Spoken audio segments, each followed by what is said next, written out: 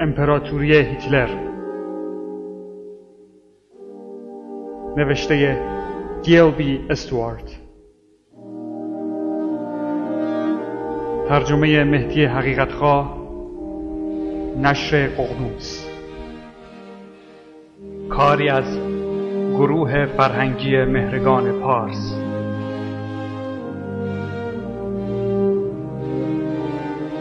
تهیه و اجرا فرید حسینی.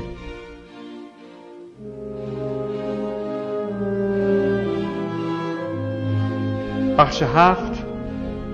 امپراتوری در جنگ. در اوایل پاییز 1938 به نظر می رسید که حفظ صلح کاری تقریباً ناممکن است.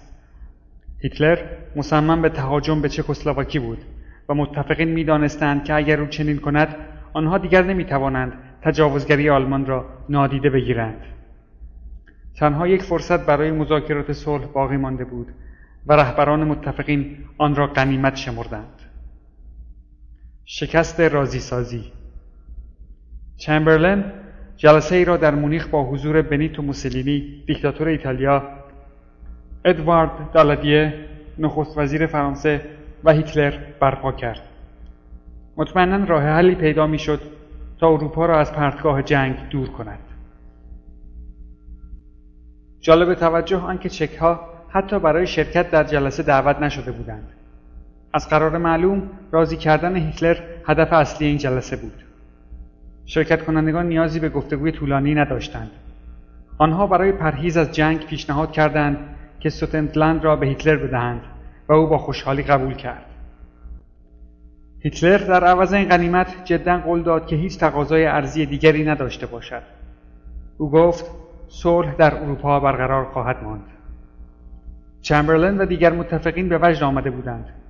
او با تکان دادن کاغذ قرارداد مونیخ با افتخار گفت معتقدم این صلح شایسته زمان ماست. البته چک‌ها به شدت خشمگین بودند.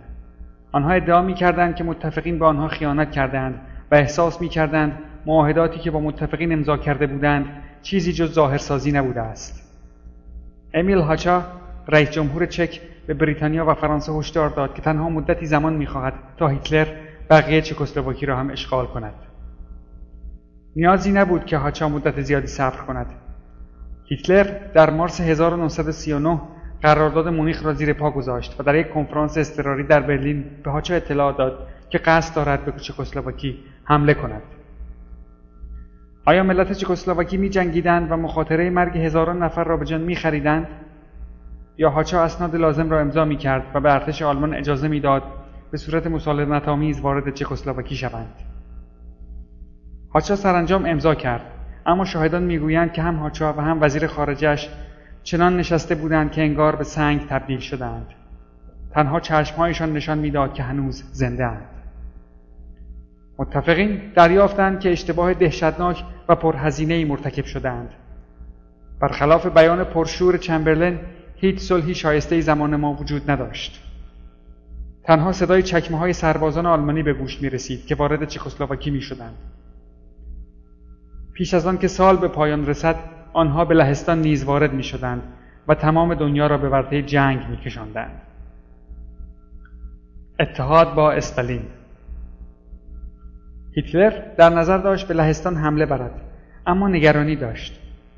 اتحاد شوروی در شرق لهستان ظاهری تهدید کننده داشت. حمله به لهستان مخاطره آمیز بود، مگر آنکه هیتلر پیش از آن اطمینان حاصل می‌کرد که ژوزف استالین، دیکتاتور کمونیست اتحاد شوروی، به حمایت از لهستانی‌ها بر نخواهد خواست. بدین جهت هیتلر استالین را ترغیب کرد که با آلمان پیمان عدم تجاوز ببندد. گرچه این دو مرد هیچ علاقه و اعتمادی نسبت به هم نداشتند، این پیمان برای هر دو مناسب بود. هیتلر استالین را از نقشش در مورد حمله به لهستان آگاه کرد. افزون بر تعهد عدم تجاوز به یکدیگر، آنها در مورد تقسیم لهستان بین خود به صورت پنهانی توافق کردند. پیمان آلمان شوروی در 23 اوت 1939 به امضا رسید. 8 روز بعد در ساعت 4:45 بامداد ارتش آلمان تهاجم خود را آغاز کرد. تانک‌ها و لشکرهای ارتش آلمان در تمام طول مرز 2800 کیلومتری لهستان جمع شده بودند و با فرمان پیشروی هیتلر به لهستانی‌های بهت زده نوع تازه‌ای از جنگ برق‌آسا را نشان دادند. جنگ برق‌آسا. آلمانی‌ها همچون متفقین درگیری‌های کند و خونین جنگ جهانی اول را به یاد داشتند که در آن دو طرف در گلوله‌های سنگر می‌گرفتند و بر سر چند متر زمین ماه‌ها می‌جنگیدند. هیتلر و ژنرال‌هایش مصمم بودند راه بهتری برای دست دادن به جنگ پیدا کنند. به عقیده آنها چاره کار جنگ برق‌آسا بود. منظور از جنگ برق‌آسا ضربه زدن سریع و در هم شکستن دشمنان بود پیش از آن که آنها بتوانند استحکامات خود را آماده کنند. مهمترین اصل داشتن تحرک دائمی بود. جنگ افزارهایی که نازی‌ها طراحی کرده بودند برای جنگ‌های برق‌آسا کاملا مناسب بود. آلمانی‌ها هزاران تانک سنگین زرهدار به نام پانزر ساخته بودند که می‌توانست در زمین گل‌آلود حرکت کند. آنها هواپیمای جدید و عجیبی به نام استوکا تولید کرده بودند که به روی جاده‌ها و راه‌های آهن شیرجه می‌رفت و آنها را بمباران می‌کرد. استوکاها به دستگاه زوزه‌کشی مجهز بودند که مردم روی زمین را به وحشت می‌انداختند. چنانکه یک تاریخ‌دان می‌نویسد: جهان چنین چیزی ندیده بود. تانک‌ها روزی 64 کیلومتر پیش می‌رفتند و توپ‌های متحرک را با خود حمل می‌کردند. نیروی زمینی 1.5 میلیون نفری تقریباً به طور کامل موتوریزه بود و با فرمان‌های ارسالی از طریق رادیو، تلفن و تلگراف حرکت می‌کرد و سرعت انتقال فرمان‌ها طوری بود که در نظر لهستانی‌ها برق‌آسا جلوه می‌کرد. با آنکه نفرات ارتش لهستان زیاد بودند، اما جنگ افزارهایشان به طرز ناامیدکننده‌ای از رده خارج بودند. در برخی موارد بهترین کاری که لهستانی‌ها می‌توانستند بکنند برگرفتن نیزه‌ها و حمله به تانک‌های غول‌پیکر از پشت اسب بود. صحنه خونین که یک نویسنده آن را شوالیه‌های گم شده در چرخش زمان توصیف می‌کند. کسب موفقیت برای ارتش آلمان کمتر از 2 هفته زمان برد. هرچند لهستانی‌ها شجاعانه جنگیدند، هیچ شانسی نداشتند. چنانکه رابرت پین می‌نویسد: این فتح به آسانی بریدن گلوی یک بچه بود. ضربه نهایی را ارتش شوروی وارد کرد که از شرق دست به حمله زد. 2 روز بعد لهستان سقوط کرد. فاتحان لهستان را مانند لاشه یک حیوان بین خود تقسیم کردند. ثلث شرقی لهستان به کام شوروی‌ها رفت و بقیه شامل ورشو، پایتخت، بر وسعت امپراتوری آلمان افزود. اما متحدین لهستان چه کردند؟ فرانسه و بریتانیا این بار به پیمان خود احترام گذاشتند و پس از حمله هیتلر بیدرنگ به آلمان اعلان جنگ دادند. اما به واقع برای کمک به لهستانی‌ها کاری از دستشان بر نمی آمد. متفقین برای کمک به ارتش لهستان میبایست از خاک آلمان میگذشتند که با توجه به سپاهیان و جنگ افزارهای محدودشان ناممکن بود. هرچند رسما در حال جنگ بودند، اما تا وقتی برای نبرد به اندازه کافی به دشمنشان نزدیک نمی‌شدند، نمی‌توانستند کاری انجام دهند. پس از جنگ برق‌آسا علیه لهستان، ارتش‌های فرانسه و بریتانیا همچنان در طول مرز بین فرانسه و آلمان منتظر ماندند. آنها به هیچ حمله‌ای دست نزدند، بلکه در پشت خط ماژینو استحکامات بتونی و فولادی که فرانسوی‌ها پس از جنگ جهانی اول در طول مرز ساخته بودند کمین کردند. وقتی سربازان آلمانی از نبرد در لهستان بازگشتند، در خاک آلمان در استحکامات مشابهی به نام خط زیگفرید در برابر متفقین گرد آمدند. 2 ارتش گوش به زنگ و آماده نشستند، اما هیچ اتفاقی نیفتاد. غیر نظامیان در آلمان، فرانسه و انگلستان با نگرانی منتظر بودند. آیا کشورشان در حال جنگ بود؟ همه نشانه‌های جنگ به چشم می‌خورد. جیره‌بندی مواد غذایی، کمبود سوخت و مواد دیگر، حتی خاموشی شهر در شب‌ها. اما چه کسی داشت می‌جنگید؟ بمباران کی آغاز می‌شد؟ مردم در آلمان شروع به جوک ساختن درباره جنگ نشسته کردند. روزنامه‌نگاران در غرب این را ادای جنگ درآوردن نامیدند. دلایل گوناگونی طرف‌های متخاصم را از جنگیدن باز می‌داشت. فرانسه و بریتانیا هنوز برای جنگ آماده نبودند. هر دو کشور اعتقاد داشتند بهتر است پشت استحکاماتشان جمع شوند تا اینکه به نیروهای آلمانی حمله کنند. زمستان 1939 یکی از بدترین زمستان‌هایی بود که میشد به یاد آورد. باران‌های سرد و سوز سرما هر گونه تحرک نظامی را دشوار می‌کرد. در طرف آلمانی‌ها اختلاف نظر بین پیشوا و ژنرال‌هایش سبب درنگ بود. اکثر مشاوران نظامی هیتلر به شدت مخالف نقشه هیتلر برای حمله به بلژیک و هلند بودند. یکی به این دلیل که به گفته ژنرال‌ها مردم آلمان مایل به رفتن به جنگ نبودند. آنها استدلال می‌کردند که هرچند مردم تا اینجا نسبت به عملیات نظامی شور و شوق نشان داده‌اند، از جنگ با کشورهای بی‌طرف حمایت نخواهند کرد. چنان که یک ژنرال در یادداشتی به هیتلر نوشت: مطمئناً دنیا با آلمان مخالفت خواهد کرد که برای دومین بار در ظرف 25 سال به بلژیک بی‌طرف تجاوز می‌کند. آلمانی که دولتش تنها چند هفته قبل رسما صیانت از این بی‌طرفی را تضمین کرده و احترام به آن را متعهد شده است. در حالی که هیتلر از دست ستاد ارتشش خونش به جوش آمده بود و متفقین می‌کوشیدند به تدارکات خود برای جنگ شتاب بخشند و زمستان سرد اروپایی بیداد می‌کرد، جنگ نشسته ادامه داشت. هیتلر، هیملر، رودولف، آوشویتز، مونهن، استوتگارت، گوبلز، فوهر، یوره، برلین.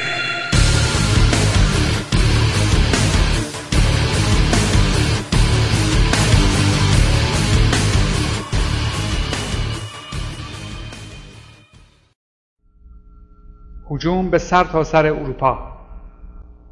اما این انتظار چندان طولانی نبود. در آوریل 1940 ارتش آلمان به جنگ برق‌آسای خود ادامه داد و این بار به دانمارک و نروژ هجوم برد.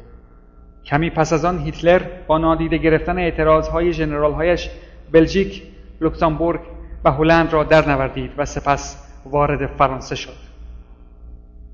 گرچه اکنون نیروهای متفقین نسبت به زمستان آمادگی بیشتری داشتند، هنوز حریف حملات برق‌آسای آلمانی‌ها نبودند.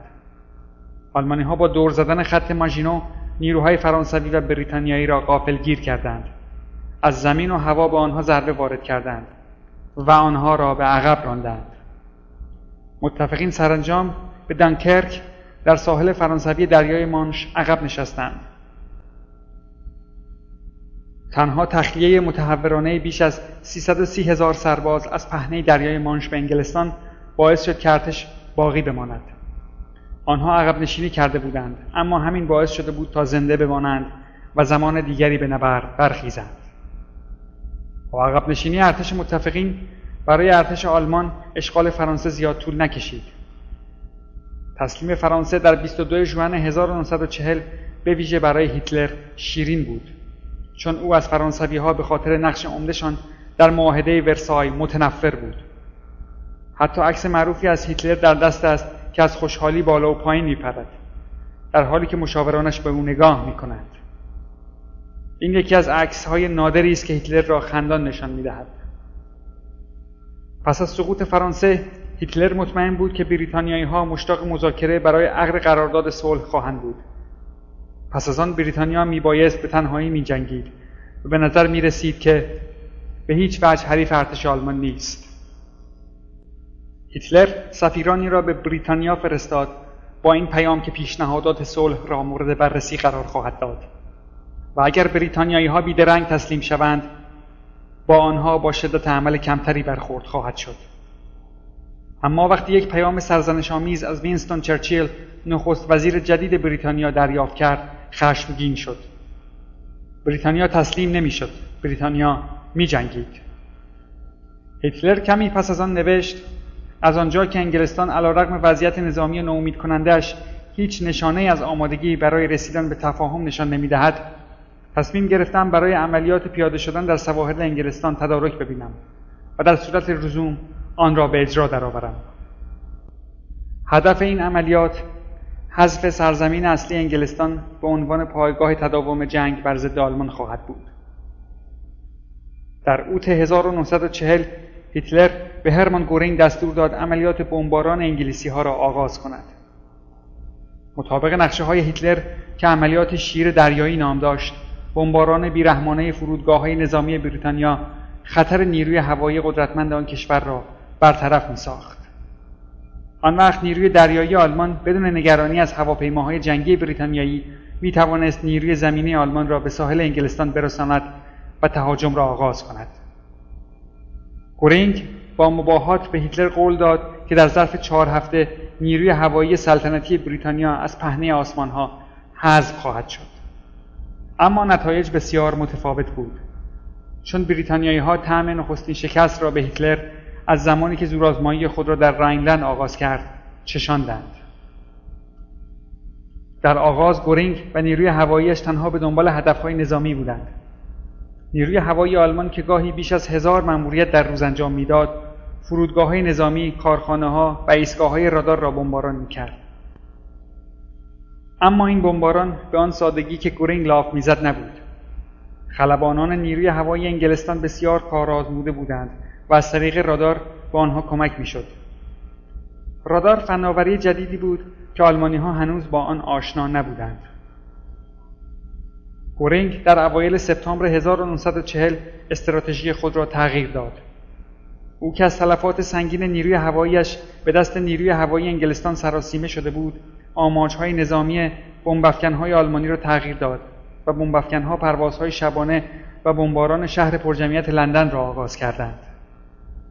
تنها در شب اول بیش از 2000 نفر کشته یا زخمی شدند و ساختمان‌ها و پل‌ها بر سر غیر نظامیان فرو ریخت.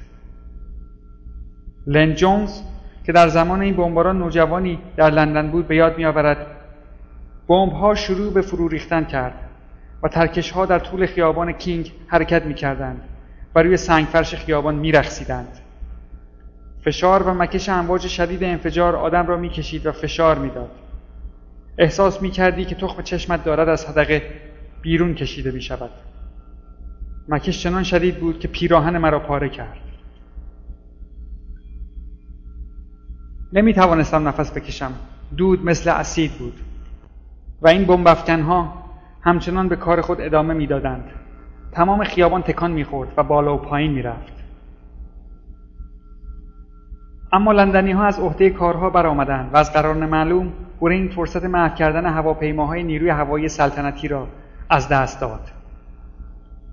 او تصورش را هم نمی‌کرد که چقدر به انهدام کامل نیروی هوایی انگلستان پیش از آن که بمباران فرودگاه‌های نظامی آن را متوقف سازد نزدیک شده بود. تاریخ‌نگاران می‌گویند که اگر او چند روز دیگر هم ادامه داده بود، مطمئناً بریتانیایی‌ها در جنگ هوایی شکست می‌خوردند. اما او با برگرداندن توجهش به لندن فرصت با ارزشی به کارگران داد تا باندهای پرواز و هواپیماها را تعمیر کنند. تصمیم گورینگ از جهت دیگری نیز نتیجه عکس داد. بمباران شهروندان بی‌دفاع پشتیبانی از انگلیسی‌ها را در سرتاسر جهان به ویژه در ایالات متحده افزایش داد. هرچند ایالات متحده هنوز وارد جنگ نشده بود، دولت آمریکا در سال 1940 بیشتر درگیر ارسال کمک نظامی و پول برای یاری متفقین شد. در ماه اکتبر هیتلر عملیات شیر دریایی را متوقف کرد. او دریافت که نیروی هوایی آلمان نمی‌تواند بریتانیایی‌ها را شکست دهد و بدون برتری هوایی نقشه حمله به بریتانیا از راه دریا محکوم به شکست بود. در این زمان رهبر رایش تصمیم گرفت توجه خود را از نبرد از پیش باخته با بریتانیا به دنبال کردن یک غنیمت بزرگتر برگرداند. غنیمتی که حتی از چنگ ناپلئون مقتدر گریخته بود. حمله به روسیه. هیتلر می‌خواست اتحاد شوروی را تسخیر کند. کشتزارهای وسیع گندم و ذخایر نامحدود نفت و دیگر کانیهای آن برای رایش بسیار ارزشمند بود. از آن گذشته صرف وسعت این سرزمین تمام آن فضای حیاتی را که نژاد آلمانی می‌توانست آرزویش را داشته باشد فراهم می‌آورد. و چه بهتر که قربانیان تجاوز آلمان کمونیست‌های منفور اسلاوی یا از نظر نازی‌ها فرو انسان‌ها می‌بودند. باز هم ژنرال‌های هیتلر تردید داشتند. آنها از پیشوا می‌خواستند که به پیمانی بیاندیشد که به تازگی با شوروی‌ها امضا کرده بود. که جنگ را به یک جبهه منحصر کند و از پراکنش بیش از حد سپاهیانش اجتناب ورزد. اما هیتلر گوشش بدهکار نبود. با آنکه هنوز لشکرهایی از نیروی زمینیش در جبهه غرب بودند، فشار اصلی حمله اش را متوجه اتحاد شوروی کرد. پیروزی در این نبرد آلمان را قدرتمندترین کشور روی زمین می کرد. هر کس که نبرد من را خوانده بود می توانست اقدامات هیتلر را قابل پیش بینی ارزیابی کند. او در آن کتاب نوشته بود: ما حرکت بی‌پایان آلمان را به سوی جنوب و غرب اروپا متوقف و نگاه خود را به سرزمین شرق متوجه می کنیم. این امپراتوری غول‌پیکر در شرق مستعد فروپاشی است و پایان سلطه یهودیان در روسیه پایان دولت روسیه نیز خواهد بود. منظورش از پایان دولت روسیه چه بود؟ به بیان ساده منظورش ویرانسازی تمام شهرهای شوروی و نابودی مردم آن کشور بود. به دستور او هر کس که در نبرد کشته نمیشد گرسنگی میکشید، چون هنگامی که آلمانی‌ها از منابع غذایی شوروی استفاده میکردند چیزی برای مردم شوروی باقی نمیماند. به گفته آلفرد روزنبرگ، یکی از طراحان اصلی نازی، ما مطلقاً هیچ دلیلی نمی‌بینیم که مجبور باشیم به مردم روسیه نیز غذا بدهیم. از نظر روزنبرگ میلیون‌ها نفر میبایست بدین شیوه گرسنگی میکشیدند. هیتلر با این طرح موافق بود و میگفت باید نیروی حیاتی روسیه را یکسره نابود کرد. این است هدف ما.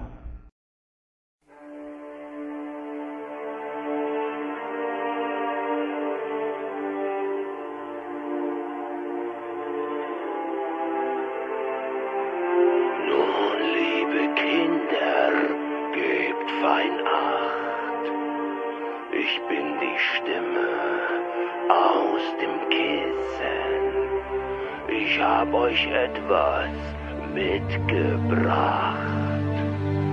Hab es aus meiner Brust gerissen. Mit diesem Herz hab ich die Macht, die Augenlider zu erpressen. Ich singe, bis der Tag erwacht, ein heller Schein am Firmament. Mein Herz brennt!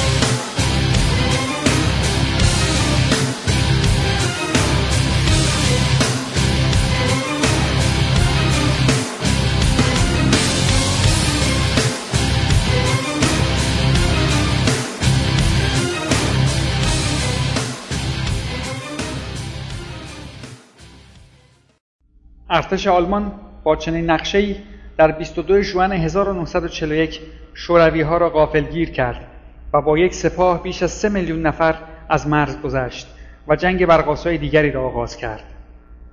در واقع شوروی‌ها چنان غافلگیر شدند که تا 4 ساعت پس از حمله به خاطر دستورات پیشین ژنرال‌های استالین که هیچگاه به روی سربازان آلمانی آتش نگشایند نتوانستند به آتش آنها پاسخ دهند. شوروی‌ها تا آنجا که می‌دانستند خود را متحد آلمانی‌ها به حساب می‌آوردند. وقتی یک سرباز به قرارگاه ارتش شوروی سر زد تا بپرسد در صورت حمله آلمانی‌ها دستورات چیست، به او گفته شد رفیق استالین گشودن آتش توپخانه به روی آلمانی‌ها را ممنوع کرده است. زمستان نجات بخش. نقشه هیتلر این بود که سپاهیانش تا اواخر تابستان به مسکو پایتخت شوروی برسند. با سقوط مسکو که نه تنها پایتخت بلکه مرکز اصلی راهن و تولیدات صنعتی اتحاد شوروی نیز بود، پیروزی تضمین میشد. در آغاز به نظر می رسید که تسخیر اتحاد شوروی به اندازه حمله به لهستان راحت و بی دردسر خواهد بود. در 5 روز نخست ارتش بزرگ آلمان بیش از 240 کیلومتر در داخل خاک شوروی پیشروی کرد. مردم شوروی شجاعانه می جنگیدند، اما معلوم بود که برای جنگ با آلمان آمادگی ندارند. به نظر می رسید هیچ چیز سد راه حرکت سریع نازیها به مسکو نیست. مجله لایف در ژوئیه نوشت این جنگ بار دیگر آنچه را که تقریباً هر کس از مدتها پیش می دانست ثابت می کند. که ارتش آلمان سال 1941 بزرگترین ماشین جنگی است که تاکنون سرهم شده است. تنها تردید باقی مانده این است که روس‌ها در شرق مسکو هنوز از چه نیرویی برخوردارند و تا چه مدت در آنجا تاب مقاومت خواهند داشت. اما همانطور که پیش از این بارها اتفاق افتاده بود، در سطوح عالی امپراتوری آلمان اختلاف نظر وجود داشت. کارشناسان نظامی می‌خواستند به پیشروی خود به سوی مسکو ادامه دهند، اما پیشوا نظرش را تغییر داده بود. او می‌خواست سپاهیانش در عوض به لنینگراد در شمال حمله برند و عقیده داشت از دست دادن این شهر برای شوروی‌ها فاجعه بارتر خواهد بود. ژنرال‌های او به شدت مخالف بودند، اما هیتلر هیچ نافرمانی را تحمل نمی‌کرد. لنینگراد باید آماج حمله قرار می‌گرفت. تصمیم هیتلر به تأخیر در تسخیر مسکو یک اشتباه جدی از کار درآمد. او با فرستادن بسیاری از لشکرهایش به طرف شمال به شوروی تقریباً 8 هفته فرصت داد تا سپاهیانش را گرد آورد و خود را برای جنگ طولانی آماده سازد. افزون بر آن، زمستان داشت به سرعت نزدیک می‌شد. یکی از سردترین زمستان‌های ثبت شده و آلمانی‌ها برای هوای خشنی که با آن مواجه می‌شدند فاقد تجهیزات لازم بودند. باران‌های پاییزی که به گلولای تبدیل شد و بعد باران به سرعت جای خود را به برف داد. آلمانی‌ها خود را در وضعیت به کلی تازه‌ای یافتند. آلمانی‌ها که در انتظار پیروزی در تابستان بودند، تانک‌ها یا دیگر خودروهای خود را برای زمستان آماده نکرده بودند و وقتی درجه حرارت به زیر صفر رسید، ماشین‌ها در برف گیر کردند و از کار افتادند. سربازان آلمانی فاقد دستکش، کلاه و کت گرم بودند. چنانکه آلبرت مارتین می‌نویسد، سرباز آلمانی سرش را با دستمال زنانه می‌پوشاند، لباس پشمی می‌پوشید و خوشحال می‌شد که یک کت کهنه و مندرس به دست آورد. پاهایش در چکمه‌هایی که دقیقاً اندازه بود و اجازه نمی‌داد بیش از یک جفت جوراب پا کرد، یخ می‌زد. پوست دست‌های بدون دستکشش در تماس با لوله و ماشه یخزده تفنگ کنده می‌شد. هیتلر که نقشش برای پیروزی سریع مانند تانک‌هایش در برف روسیه گیر کرده بود، با مشکل دیگری نیز دست به گریبان بود. با میلیون‌ها مردم ناخوastه‌ای که به درد راهش نمی‌خوردند چه می‌باید کرد؟ پاسخ هیتلر به این پرسش هولناکترین وجه غیر انسانی امپراتوری او را نشان می‌دهد.